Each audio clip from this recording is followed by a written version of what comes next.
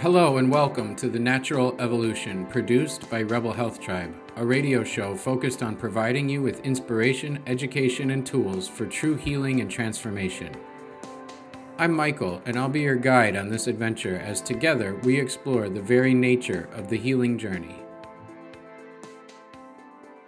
We're live. All right. I am here with my friend and colleague, Eddie Enever. Eddie, how are you?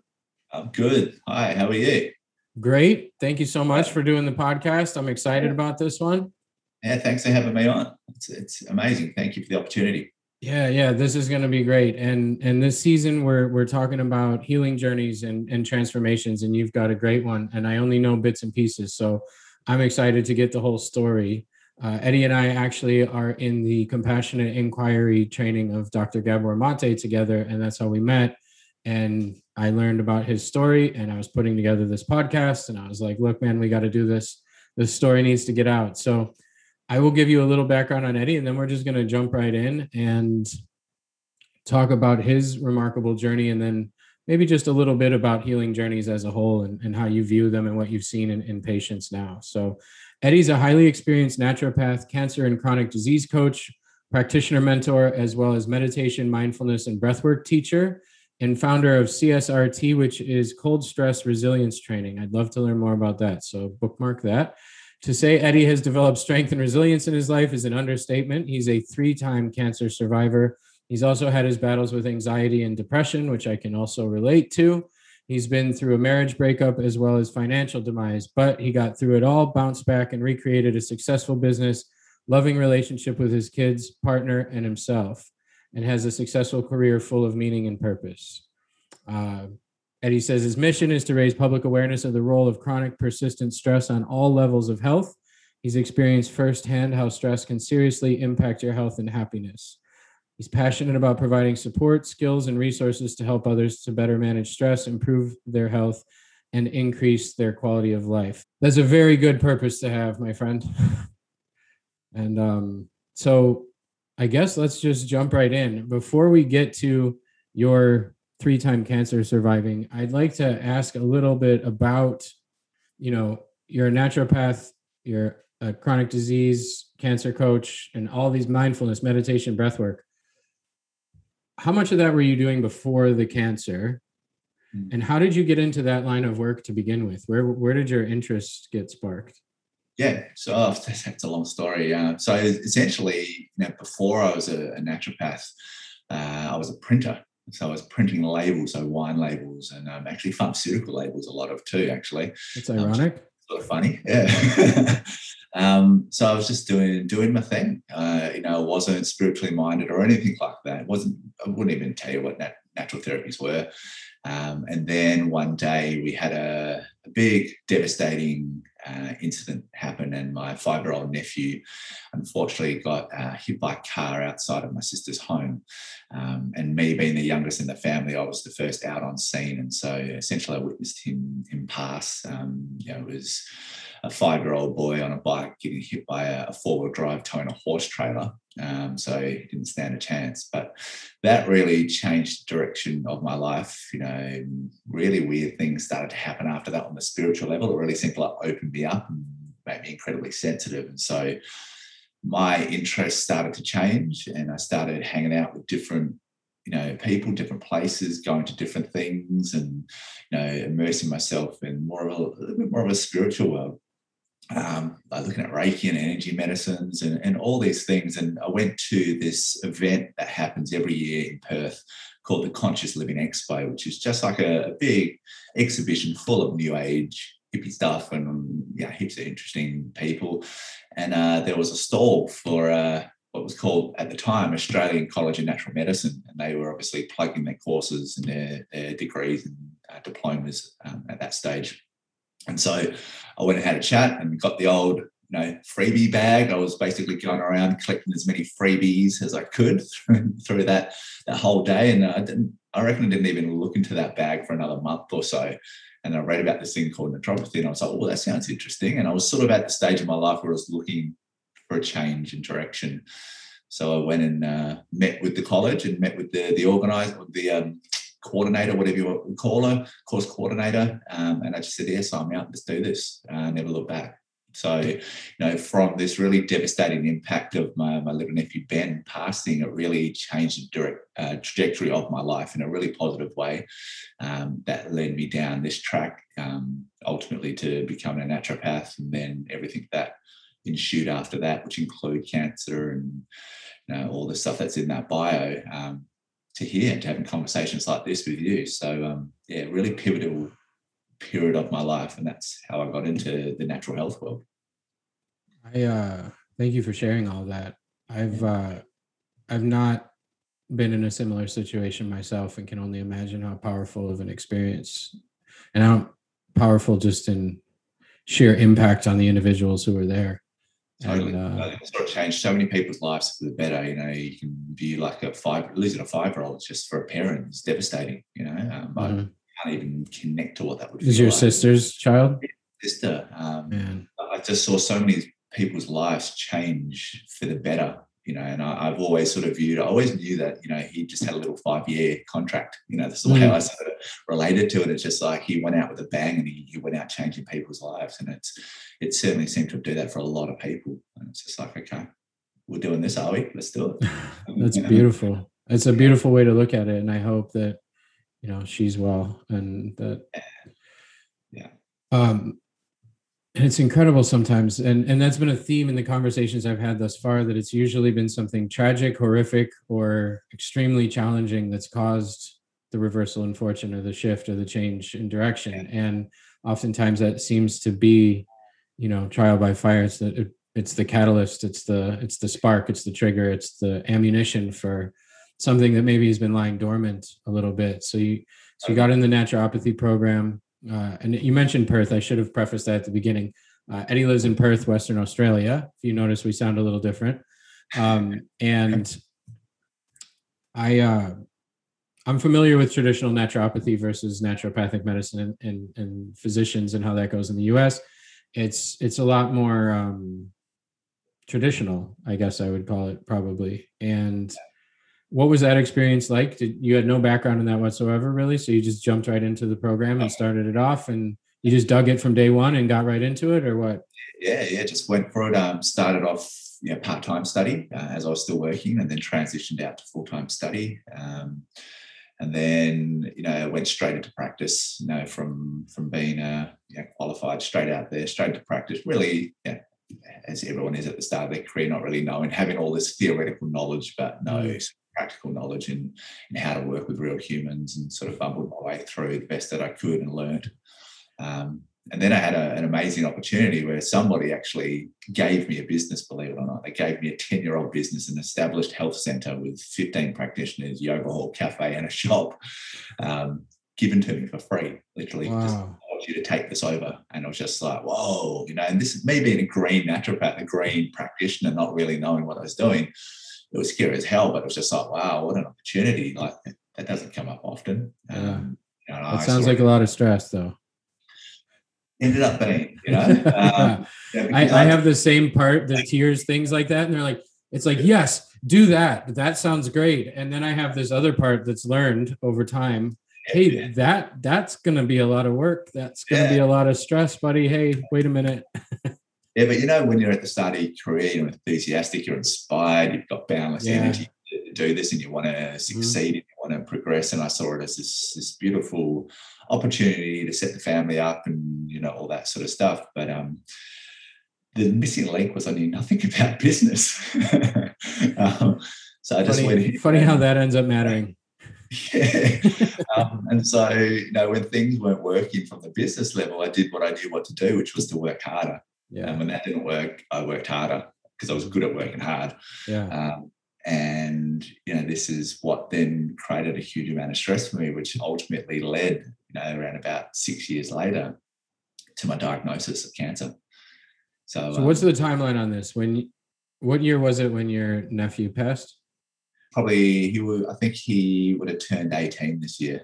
Okay. So about 10 to 15 years. And then you went through the training, you got out, you got the facility gifted to you by some sort of angel, and then started running yourself into the ground with that. And how And how many years ago was your diagnosis, your first diagnosis? I was diagnosed 10 days before Christmas in 2013. Okay, so Yeah. about 7.5 years ago. And how did you know something was wrong? Yeah, so I was diagnosed with testicular cancer. So it's Okay. quite obvious when you have a testy that's not feeling quite right. And that was essentially what alerted me to something not being right. Looking back on it, there were some little signs and signals that I was probably a little bit numb to or ignoring a little bit, or just wasn't really taken seriously, like some sort of achy type groin pains that I would just put down to groin strains and stuff from sport or exercise. But essentially it was just referred pain coming from the testy. And so I've got, a friend who's a very good integrative type GP. And so I just got on the phone and we organised an ultrasound basically straight away. And that's when it all basically came to light. And then the journey took off on me. What was the initial diagnosis? Just the testicular cancer? Had it spread? What was the situation like? Yeah, so the original diagnosis was a right-sided seminoma. So there's different sorts of testicular cancer. Mine was a seminoma, which is quite a common one. There was some evidence of lymphovascular infiltration. So some of the cells had got into blood and lymph by the histology report. So, a PET scan didn't show anything in the body, but it did show that there was potential for that spread at that point. So 4 days before Christmas, I was in surgery getting Mr. Righty chopped off. And then they wanted to give me a dose of chemotherapy in early February. Mr. Righty? Yeah, I did. And then, so I want to backtrack just a little. We'll get back to Mr. Righty, but that initial, I don't know if it was a phone call or an appointment or what it was where you found out what was going on. I'm sure you had suspicions or concerns, but the actual confirmation, like this is cancer. Yeah. How old were you? I was 33. 33. Yeah. What was that like? That was pretty devastating. That wasn't a good day. Life comes crumbling down at that stage. I had a 2.5-year-old son and my wife was pregnant. And I remember she was waiting out in the park across the road from the radiology clinic for me to go in, and I had to go over there and basically tell her, listen, I've got cancer. Life changed in an instant, literally in one little consultation with the sonographer, everything changed. You were given a pretty positive prognosis, like if we do surgery and you get some treatment, this is largely treatable. Yeah, testicular cancer is the most treatable cancer you can get if you can get it. So, success rates are very, very high with, first line treatment. So they painted, a very positive view of it, like almost like it's not that big a deal. We got this, but you're met with your mortality, and for me, it was the first time I was met with, my own mortality. And that's pretty hard to swallow, especially when you're at the prime of your life. And you've got like a young family and everything. It's to be dished out that sort of news is pretty hard to swallow. It's not on the script. Hey, if you're enjoying the show, make sure you head over to rebelhealthtribe.com/kit, that's KIT, and grab the RHT Starter Kit, which includes a sampler of 4 free videos from our professional masterclasses and webinars, the RHT Healthy Sleep Guide, the Wellness Vault coupon book, which will save you money on all of our favorite health-related tools and resources, a professional product guide, and a coupon for 15% off your first order in our shop. That's rebelhealthtribe.com/kit, KIT, and you'll get all that delivered right away. Also, if you're on Facebook, we've got a fun, engaging, and supportive group over there as well, with thousands of health seekers just like yourself. Just search for Rebel Health Tribe and you'll find us. Thanks for listening, and now back to the show. And so, I'm pretty, do whatever it takes sort of guy. Like I can knuckle down. It's probably how I got on well, is it? I just down and get on with it.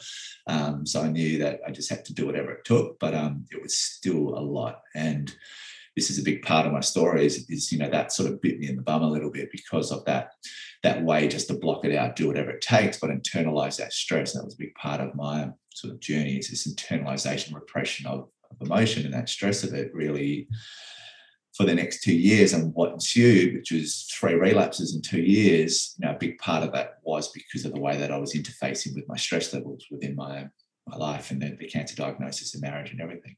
So, was it more testicular cancer, or was it? Cancer basically didn't get cleared.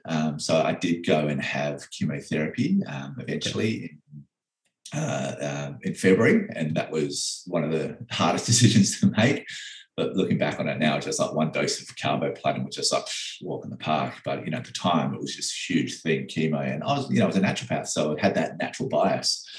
But then there was like the scientist in me and the realist in me go, oh, look at the stats. You're crazy if you don't do chemotherapy for something that's got such a high success rate. So I eventually did it. And then 6 months later, I had the relapse where it popped up in my para-aortic lymph nodes, so the ones in the abdomen, the chain of lymph nodes that run up next to the aorta, basically came up on a PET scan. And that's basically, it had spread and it travelled up the lymphatic tract. And that's the first stop on the train line, if so to speak. And so that's a little more scary then. That's now metastatic cancer, which is harder to treat. With testicular cancer, it's still testicular cancer, so it's still highly sensitive to treatment. So success rates are still really, really high, but the treatment's very aggressive. So from the medical point of view, it was a week of chemotherapy, 3 chemotherapies on one day on a Monday, and then 2 chemotherapies for the rest of that week every day. So they hit you really, really hard. And then 2 weeks of nothing. And then that's one cycle, and you go through and you do multiple cycles of that. And so it took me a long time to come to terms with actually going ahead with that. It was a very different scenario than just one dose of chemo. This was like brutal. Yeah, full course. So it took me a long time to get to the point where I was ready to embrace it, which took me into meditation, the world of meditation, and really trying to come to peace with that decision, because I wasn't comfortable. I didn't want to go in there and do the treatment and be resenting those bags of chemo that have been hung up, if they pop your cannula in. I wanted to be able to fully embrace it to get the most from it. And it took this me a is long for time. The lymphatic cancer, right? The full course of chemo? For the metastatic cancer, yeah. Yeah, metastatic, yeah. And so then I was going to ask when meditation and breath and mindfulness came into play. And it was kind of to help you make peace with the choice you'd made, with the situation you were in, with... Yeah, so I chose to go before I made that decision. I was on an hour about it, and they wanted to get me in straight away. Just like, what are you doing? Just start doing it. You're crazy if you don't. But I was just like, no, I need to be in the right place to do it, and I wasn't in the right place to do it. So I went to a live-in retreat at a place called the Gawler Foundation, which is a non-profit cancer foundation on the east coast of Australia, run by a guy called Ian Gawler. Beautiful organisation that's unfortunately closing because of COVID, which is devastating. But they used to run live-in retreats, and it was a 10-day retreat called Life and Living for cancer patients. And it was there that I really got immersed into meditation. It was a big part of their program, was meditation and getting in touch with your emotional states and all those sorts of things. And it wasn't until day 8 that in a meditation I came to a point where I could really choose to do it. And it wasn't a cognitive decision. It was a deeper decision within me, my heart, or whatever it is, that was just right, I'm ready to do this, ready to go for it. And that was a really, really important thing for me. So I could go back and I could totally commit to what I was doing. Was that chemo experience everything you expected it to be? Ooh, yeah, it was rough. Did you lose all your hair, feel like garbage, get sick? Yeah, listen, the nausea, not really. You don't feel that flash, but they manage nausea pretty well with their dexamethasone and their anti-nausea meds. Are pretty good at that. They've dialed that in, but it's brutal chemistry. It really knocks you around. You don't feel good. My digestive system basically shut down for a week. So that second week, the week of chemo was all right. You feel groggy, but you get through it. You're dosed up on, steroids, so you can function. But the second week, when the steroids wear off and all the side effects shine through, that was rough. That was very, very rough. And then the last week was a little bit of normalcy before you go and rinse and repeat, do it again. It was interesting how much it impacts you physically, but mentally and emotionally, it was really interesting how much it impacts you and how much it can send you down. Very much a roller coaster through the whole different cycles. And so that was the the first relapse, the second diagnosis, and you did the full round of chemo, Yeah. and then you were cleared. Yep. Yep. And then how long was it before the third? 3 months. So it came back after 3 months, again in the parietic lymph nodes, but then it had spread further up, and I had some in my chest and some lymph nodes in the chest. And that was pretty devastating, especially after all that work that you do. Like, you really work for it, and that chemotherapy makes, you know, a lot of suffering in there. And, you know, to keep it together and just go and get through it, you know, it's almost like, really, again, all that, and I still don't. How did you catch those two? When it had spread up, how did you notice? Did you have symptoms, or were those just routine blood work or scans? I was always the one that went to my oncologist and said, listen, something's not right. You know, I just knew, and it's really bizarre. It's really weird. Like, I just knew inside of myself, my mental state changed, and it was almost like I could sense it was there. It's really bizarre. But my skin also told me when my skin wasn't happy, like breakouts with, you know, acne on my shoulders and back and stuff like that. That was a bit of a sign. But with testicular cancer and seminomas, they produce a lot of beta-HCG. And this is one of the compounds that go up in pregnancy, and it gives you sensitive nipples, okay? So my nipples told me, it's sort of the running joke, is my That's nipples funny. were always the barometer of how I was going. So you do your daily nipple check, you know, to see how things are going. But, you know, when beta-HCG increases, you do get sensitive nipples. And so it was a combination of my mental state and my nipples. Sounds ridiculous. A little nipple spidey sense. Yeah. And my skin was really, you know, alerted me that, hey, things weren't right. I'm very sensitive to my body, like my environment. So I would go to him and say, listen, something's not right. We'd do a PET scan, and sure enough, there was something, you know, lurking. Were you still running the clinic through all of that? Yeah, I was trying semi-successfully. Mm-hmm. You know, my stress levels were still pretty high through that whole period. Obviously, the toll that it was taking on a young family, and you know, it was very, very stressful. And for me, feeling like I was sort of failing at it all, you know, it was very strong. So my internal environment wasn't good. So my stress levels, albeit the best that I could try to deal with it the best that I could through some of the skills that I'd learned with meditations and things, but it was still a lot going on. It was very, very heavy times. Were there points in there, and then you did the same type of treatment again for the second relapse, the full course of chemo? The second one, they wanted to go in and get even heavier second line treatment, and I was really struggling with that just because that first one was so brutal. So I basically I needed to do something for myself, and so I chose to actually do some alternative treatments or complementary treatments. So I came through a colleague of mine and a client of a colleague around hypothermia, so heat treatment. And so I looked into that, and I found a clinic in the Philippines that didn't charge an arm and a leg.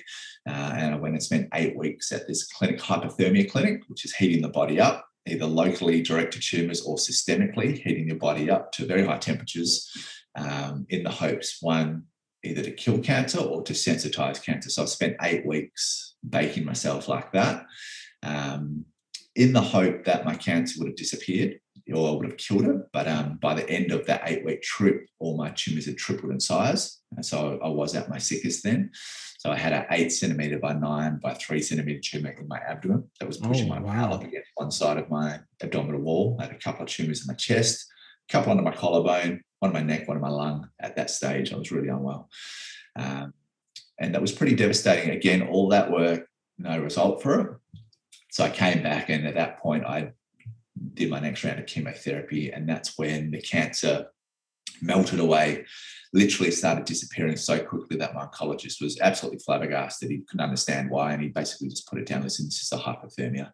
And certainly the research shows, you know, that there's a... That the hypothermia treatment would make the cancer more sensitive to the chemotherapy? Yeah, the research shows that with radiotherapy and chemotherapy, there's about 30% benefit to your outcomes with introducing complementary hypothermia. So it's quite a powerful intervention. And certainly my regression so quickly of it melting away certainly reflected that. It was very, very quick that it went away.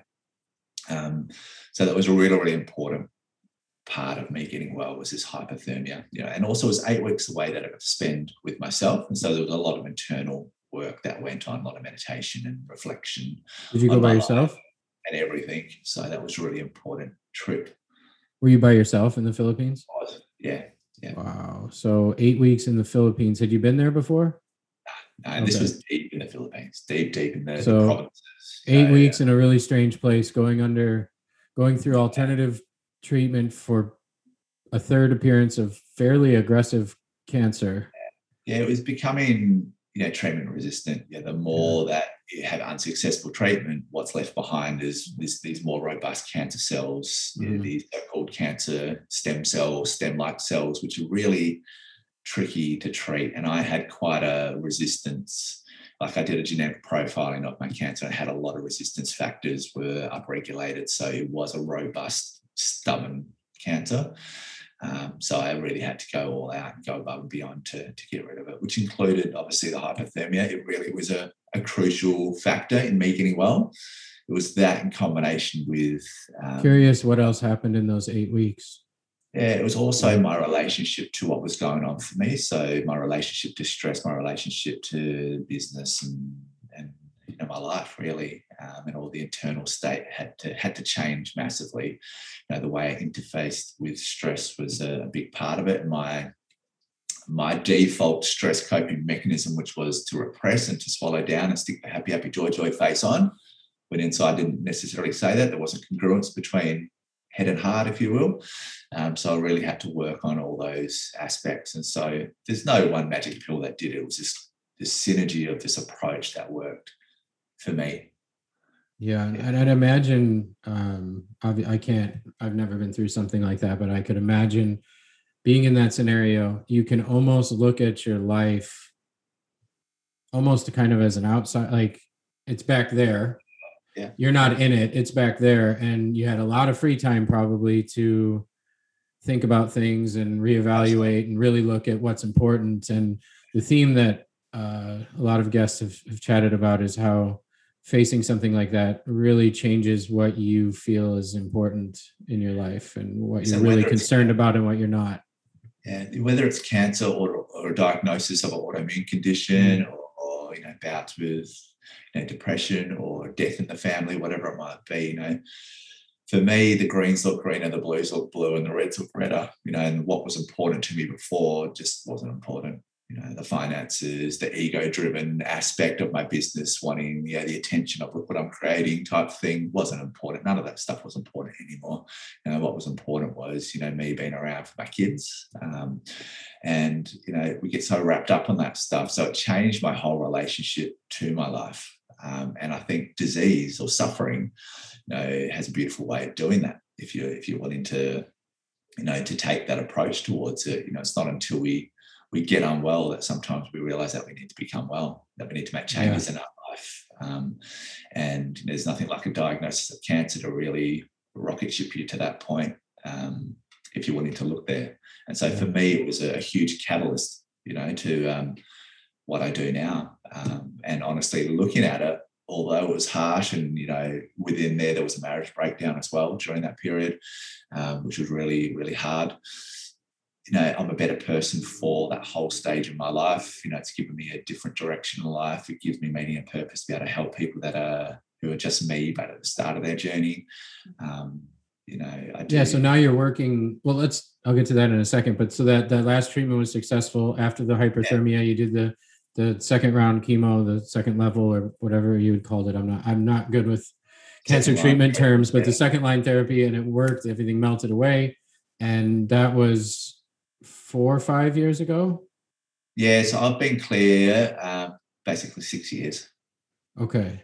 6 years, amazing. Yeah. And then after that experience, so cancer wasn't your jam before that. You got into working, like after that experience, probably you had learned so much in your own research and what you've been through and everything that this became an interest of you to work with cancer patients. Yeah. And, people with the diagnosis, they want to talk to someone who understands it. So more than just the physiological treatment of the cancer, treating what's wrong with the person, the understanding of the biochemistry and stuff, people want more than that, especially with a diagnosis, that they're being met with their mortality and they're asking big questions of themselves. Why me? These more philosophical type questions. And I think they just really value speaking to someone who gets it, who understands it, who has actually trodden that path. And so I think people just started wanting to work with me naturally just because I got it. I understood it, the actual emotional nature of the disease, not just the physical nature. There's so much you can do, like diet, supplements, and therapies, but to actually deal with like why someone's unwell, not just what's wrong with them, but why it's wrong with them. That's a line of question, and that's why I love this Gabor work, because we get to go really deep, I get to go really deep with these people to really help them make sense of all the events that have led up to this. Their biographies and how their biographies have become their biology in a weird way, and help them find meaning and purpose in their diagnosis and make some really meaningful change in their life that helps with the outcome while we treat the physical nature of the disease. It gives me a lot of meaning and purpose myself. So I find we can have some very deep, meaningful conversations that make some amazing impact on their life and their actual prognosis. It's beautiful. And it's, I can relate to the hardest periods. My wife has multiple autoimmune conditions. We've been through 3 pretty horrific flares in the last 3.5 years that have shaken everything we thought our life was and turned things upside down and changed courses 4 times and said, nope, that's not the way things are going to be. Here's your new life. And here's this. And there was this resentment or this anger, this, come on, like, no, I worked too hard to get to here for it to be like this, for this to happen, especially like you'd already been through the naturopathy school. I'd already been working in health and wellness. It was like a personal gut punch to me that then my wife was sick and I couldn't fix it. Like I couldn't change it. And it was despite we live this and we do this healthy thing and we do this thing and this thing. And why is this happening? And come on, this is bullshit. And what is, and if somebody would have told me then that this is going to shift both of your lives in a way that's going to result in, and then show me what was going to come out of there and be like, it's all for this and this and this, and you're going to learn this and this and this, I'd have wanted to choke me. Yeah. Like, I didn't want to hear it when I was in it. Like people would say that. I had well-meaning friends who were like, this is really challenging and it's going to change your life in ways that and they were, because they'd been through it. Yeah. And I didn't want to hear it. And then until I saw it, until I understood it, and until I saw it happen once and things shifted and things changed direction. And then she got sick again. And I went right back into hating everything. And then we got through that one and things shifted even more. And then there was this really interesting path that I'd gotten onto. And then she got sick again. And there was this just, come on, why? And that third time I was like, all right, I've seen this twice already. I've seen the shift that happens. I'm going to lean into this. And then I used it to practice meditation, to practice mindfulness practices, to practice the things, because it's easy to practice those things when you're not in the fire. Yeah. Like it's easy to meditate every day when your life is peaches. Yeah. It's easy to do all these self-care things when you feel great and when your partner feels great and there's no chaos and crisis. But when the storm rolls in, it's a bit trickier, isn't it? It is. And to practice it when there's no storm makes it possible to use it when there is. And I really learned that through these flares. And so the meditation and the breath work and the cold therapy, all those things were basically things that you learned for you that were helpful for you, that you now teach to your patients and the people you consult with. Because, when people come to you as a practitioner, health practitioner, they come in, especially they come in because they want to be you. They want that outcome that you had. And so the way that I help people is to show them what I did and my skills that I learned in the process. And, so I use myself as the example quite a lot with my patients. Don't do this because this is what I did, didn't work. Let's have a look at this, and this did work. And so you develop your skill set, which is your medicine to give to the world, along with you and your biography and your story, and the skill sets that you hold. And so it's a beautiful thing to be able to share that. It is. And there's no better way to teach something than to have learned it by doing. And I know a lot of things I've learned from books, and I know a lot of things I've learned from experience, and I can teach the ones that I've been through experience much better than I can teach things I've memorized out of a book. Sure. And also, you also teach what you need to learn. So, I'm doing these courses teaching people this stuff. I'm also talking to myself the whole time because I'm human as well. And, life gets stressful and it gets busy. And sometimes I lose sight of my balance in my life. And I need these skills to then come back in and to bring myself back into homeostasis. That's You the catch biggest lesson yourself. I learned in cancer was maintaining balance in my life. Yeah, that balance. When I come out of balance, my body let me know about that. That's signs and symptoms. That's disease. That's suffering. So to then respond appropriately and make those changes to come back into homeostasis or balance is really, really important. And that's something that I'm constantly working on. I think that's just health. That's what life and health is. It's attending when we're out of balance and coming back in and making those choices. I love you teach what you need to learn. I think that's true too. And the training that we're in together, I haven't talked about this on any of the episodes, is Dr. Gabor Mate was kind of a groundbreaker when it came to equating emotional stress, repressed emotions, trauma to physical disease, including cancer and other physical diseases. And I don't know when his book came out on that, probably about 20 years ago now, and everybody thought he was nuts. And the medical establishment thought he was nuts. The psychiatric establishment thought he was nuts. And now both sides are inviting him to be keynote speakers at events and looking at him as some sort of prophet. But really the method, the practice that we're learning is a line of inquiry that helps individuals get to the root of the patterns and the beliefs and the stories and the challenges that they see and that they find in their life. So I'm sure it's an immense addition to your toolbox to be able to converse with people in that way, but also to see them. It's huge. And in me, in my life as well, it's been absolutely amazing.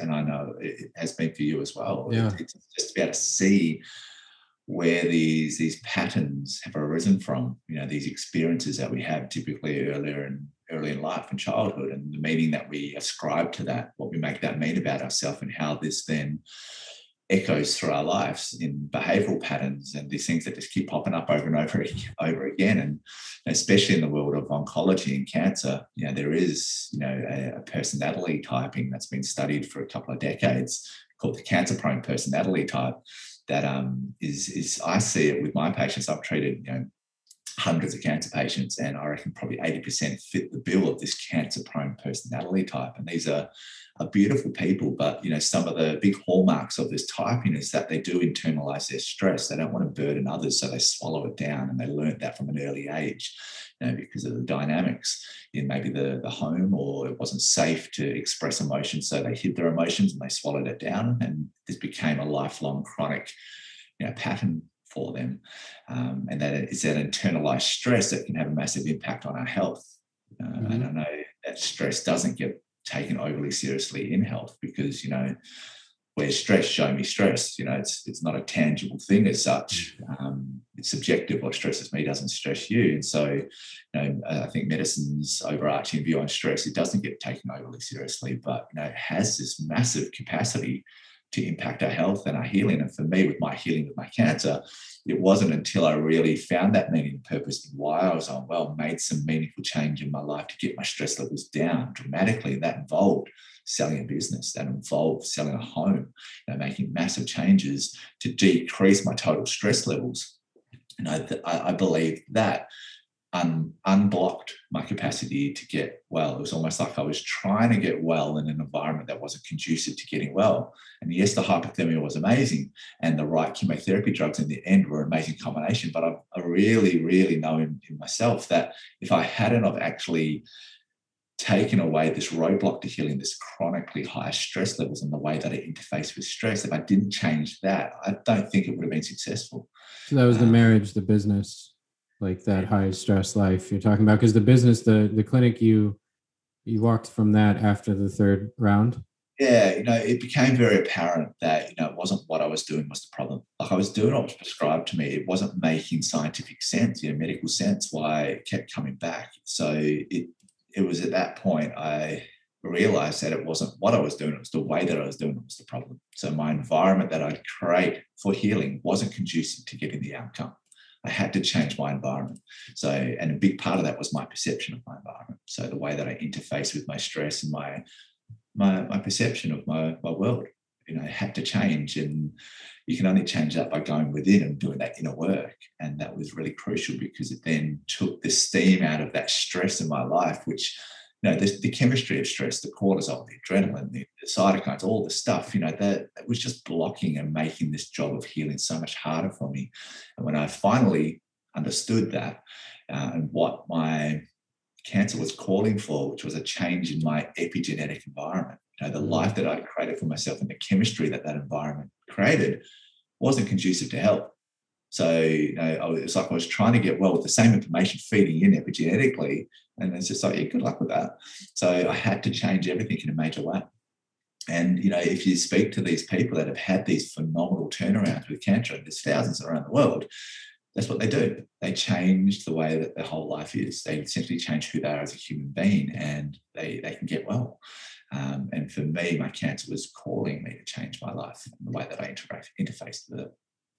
And that sent me on this new trajectory, which is absolutely beautiful. So what's your relationship now with the cancer that used to be in your body? Yeah. Listen, I look at it, and, I'm very appreciative of that period of my life, although it was 2 years of a lot of harshness, hard lessons. But I wouldn't change it for the world, because what I'm doing now gives me so much meaning and purpose, and I absolutely love the conversations that I can have with people and the way that I can support people on that really high level, not just with the physical stuff and the diet, but really hold someone through the journey with cancer. That really floats my boat. That makes me feel really, really good inside. And so I have cancer to thank for this new direction in life, and this new, the way that I perceive the world is so different now. It's led me down a totally different path of reconnection to me, and to be able to design my life in a much more conducive way for happiness and health. And I have cancer to thank for that. Because if I didn't get on well, I'd probably still be trying to do that old thing. You'd be running yourself into the ground in that clinic, getting some other disease. Probably in the ground, actually. Some other disease or some other breakdown or something. I think in this huge growth and suffering, we like to avoid these pleasure monkeys that we are, these comfort addicted beings that we are. We like to avoid pain, but there's a lot of medicine in pain if we're willing to look at that, if we're willing to look at it, understand it, and then make the changes. And it can be hard, really, really hard. People find themselves in very tricky circumstances where change is very hard, but they can change the way they interface with it, their perceptions of it. That's the internal journey. And that's why I'm a huge proponent of these internal arts, the internal martial arts and meditation and breath work and all these beautiful yogas, because it changes your relationship to your life. Where you can't change your life, you can change your relationship to it, which can be game-changing.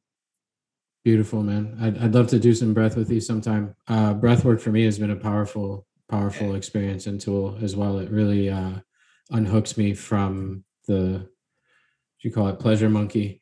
And that needs to be coined term. If you haven't already trademarked that, pleasure monkey needs to be what do you reckon? Eddie's words. Yeah, t-shirt, pleasure, just says pleasure monkey on it. But it's so true. We're so averse to pain and discomfort of any kind. And so much of our culture and society, and granted, your culture and society is slightly different than the one here, but generally not in these regards, that like there's an entire economy out there based on things that they try to get me to buy so that I don't feel pain or discomfort of any kind. And they know, there's psychologists that work as marketers. Like that's a very solid career if you want to go down that line and weaponize the internal work that we're learning to do. They know how to play to your, as Gabor would call it, holes or loss of self or stories. And we have a whole entire culture, society, economy based off not feeling pain, off not feeling discomfort, of not being in the present moment. And these practices of meditation and mindfulness and breath, what they do is they bring you to now. Yeah. I think they help you to stop looking for the answers outside of yourself, in marketing, in the product, in government, in religion, in medicine, whatever it is. And it sends you within. And I think all the great spiritual teachers have talked about this, the find the divine within, the answers within, go within, whether that's prayer or meditation or whatever, what the spiritual practice is. It's very much going within, not external, which is a pretty dangerous. redundant message. Like, I've done a lot of studying now of spiritual teachers across a full spectrum. I was raised in the church. I've studied Buddhism. I've studied a little Taoism. There's Hindu. Like, it's pretty redundant. The message is pretty clear. Yeah. But that's you can see where the resistance to that is. Because how do you control people? Is to trick them into that the power is outside of themselves. This is a whole other conversation. That's probably That's a whole other podcast. But as far as healing goes, yes, there's the avenue that you did the chemo, you did the hyperthermia. I'm sure you did some other supplements and nutritional stuff and lifestyle things. Yes. And it was really the internal shift and changing your life and the way you were living and the way that you perceived it. I heard you mention earlier when you were talking about stress, that stress is subjective, that it is perception of stress. I first learned that there's an excellent book for anyone out there who likes to read, Why Zebras Don't Get Ulcers by Professor Robert Sapolsky, I believe at Stanford here in Northern California. And that book at the time was probably the thickest and heaviest physiology, health-related book I had read probably 10 years ago. And it blew me away. Because it shows how you said that medical science and most conventional medicine, like, they don't give stress the due that it needs. Like, they don't look at it. If you walk into a doctor's office smoking, they're going to be like, hey, you shouldn't do that. That's really bad for you to do. But if you walked in and said, like, I had 6 meetings today and I got stuck in traffic and my wife was yelling at me and I'm unhappy in my job and whatever, it'd be like, oh, welcome to life, or like some comment, not about the same way they'd react to smoking. And he breaks down brilliantly, like, all the different physiology around the stress response and the havoc. And with cancer's like metabolic and its immune system going haywire sideways, and nothing damages and destroys the immune system's capability more than stress. Yeah.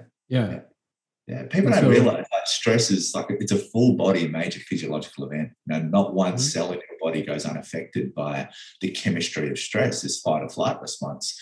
But what a lot of people don't realize is that it's a two-way street.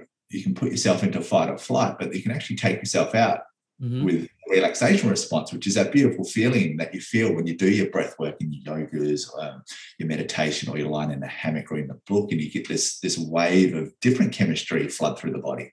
Again, a full body major physiological event, but more beneficial this time, that takes you out of that. And I think just modern humans, with the lives that we live, we spend so much time in the stress response, that sympathetic nervous system dominance, is basically forced upon us almost. And we're living these chronically stressed lives with very little respite from it, to the point where if we don't say no, the body will. And that's when we get our breakdowns, that's where we get our disease, that's where we get our burnouts or whatever it might be. So, a big part of me keeping myself well is responding quickly to my body feedback, my signs and symptoms, which is just feedback mechanisms my body uses to get my attention. Awareness is a practice in and of itself. And that's where the mindfulness comes in and the meditation, and that really it's a somatic awareness of the body. And how you said, like, I just knew something wasn't right. Like, we get pulled so far out of touch with that. And that's another reason why people go into a doctor once they finally notice they don't feel well. And then you have advanced stage diseases and all kinds of things, because feeling crappy is the baseline for so many people, that for it to become noticeable, it has to be really, really bad. And so that the awareness of the body and the awareness and slowing things down and getting into that state, you're able to feel things at a very subtle level when they shift in your body. So it's been a game changer for me when I started to learn meditation and breath and some of these other practices. And I would get into that truly, like, relaxed and present and disconnected from pleasure monkey stress mind. It was like whoa, this is what they were talking about. Okay. And I don't want to make it sound like it's easy to do this, especially when you're in crisis, but it's possible. And it's called practice for a reason. We've got to practice it. And sometimes we get those beautiful bliss moments, like what you described, but sometimes we don't. It's just, it's 20 minutes of battling with the monkey mind. Yeah. But the thing is, if we persist with it and we keep coming back to our techniques, whatever that might be, like you said, it's practice, but it's practice but outside of your meditation session. It's when, the bank manager calls, or, you have to fight with the missus, or, whatever happens, a work stress conflict situation. It's how does these skills and these practices permeate into your life? And that's the benefit of this stuff. But it's not easy. Sometimes it's frustrating practice. I've had some pretty not fun meditation sessions. Yeah. Breath is almost always great. I almost always enjoy breath work sessions. I have trouble getting myself to do it. Like it's like a chore or a thing. And then once I do it, I'm like, oh, this is awesome. Why don't I do this every day? But meditation, I have had some miserable time spent on my meditation cushion. But you notice it in your life. You don't react as quickly. You don't react as unconsciously to situations. You notice things and say, I'm going to sit here for a second before I respond to that. And like each one of those little things shifts the trajectory from that moment. And the way that I describe it with the meditation, meditation, when all breath work, we start to calm the mind and become more aware of how the mind works. It opens up the space between stressor and then reaction. And it's only a split fraction of a second, but in that fraction of a second, you have choice. Rather than going straight to default, behaviors, bang, aggression, whatever it might be, flight, fight, you can actually choose, do I engage? How do I engage? It's a really powerful thing that can help you to interface with the stress differently.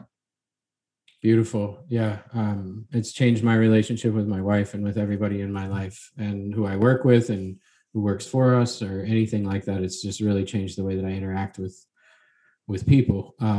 So in closing, I would like to give a little message. If there's anybody out there listening to this who recently received a cancer diagnosis or some other really scary medical diagnosis, or they've been battling with a chronic disease for a few years, or somebody they love has a scary medical situation, what are the first words that you say to somebody when you start with them, or what kind of message would you like to share with somebody in that kind of situation?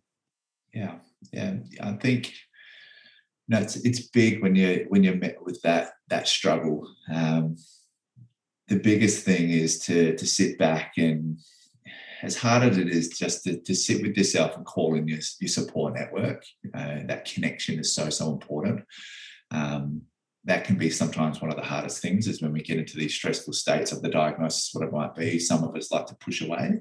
But it's nice to be able to call that support network in, just to sit with what's going on. And then, especially with disease, it's about calling in, your team, and that's finding the right people to work with. Ideally, the wounded healers, the ones that have been through what you're going through, to be able to work with them so they understand you and what you're going through on a deeper level, to help you to traverse that journey with whatever it is. So leaning into the support network is... and breathe, like what you said. You're going to breathe. Slow it down. You get stressed, you're just going to start breathing fast. Slow it down. It's an easy thing to do. Nice little self-care, self-soothing. Slow your breath down. Focus on the out-breath. Yeah. Great. Well, thanks, Eddie. I'm glad you went through hell so that you're here to share this story and do the work that you're doing, and that I've met you through the program that we're in. And I've really enjoyed getting to know you and getting to know what you do and what you've been through. And it's really a gift how you've turned it around to be able to share it and to do so much good in the world and help people that are in the same situation that you were in. So if people want to find you and look you up, I've got a few links in front of me. Which would be the best spot for people to go? The easiest one to go straight to the website, eddieenever.com. Okay. On there, you'll find out all my different offerings. And also, if you want to reach out just for a free chat, there is the option of booking a 30-minute slot with me, just a phone call, or we can do like a Zoom or Skype, just so I can meet you. We can have a look at what's going on for you, the ways that I can be of service. Totally no obligation whatsoever. It's just so we can meet and see if we're a good fit to potentially work together. And that's a nice service that I like to offer without having to book straight in for a consultation. So perfect. And do you do consults virtually anywhere with anyone? Yeah. Treat people all over Australia, New Zealand, internationally too. So yeah, we just got to find a good time time zone that suits, or time that suits, especially for overseas, can be a little bit tricky. Being we've managed to do it. Yeah, we managed to do it. So whatever it takes. Great. All right. And I'll have all the links in with the show notes with this. So look below for the information on finding Eddie there. So thanks a lot, Eddie. Thank you for sharing your story. Thanks for what you're doing in the world.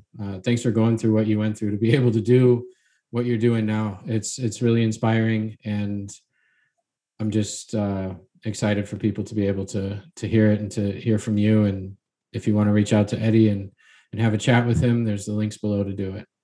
Awesome. Thanks for the opportunity for coming on. And this brings us to the end of today's episode. Head on over to rebelhealthtribe.com/kit to access the RHT Quick Start Bundle, which includes 4 full-length presentations from our RHT masterclasses, 2 downloadable PDF guides, and a 15% off coupon which you can use in our retail shop. If you're on Facebook, come join our Rebel Health Tribe group over there. And finally, if you like the show, please subscribe, leave a review, and share with your friends. Thanks for joining us, and we'll see you again soon.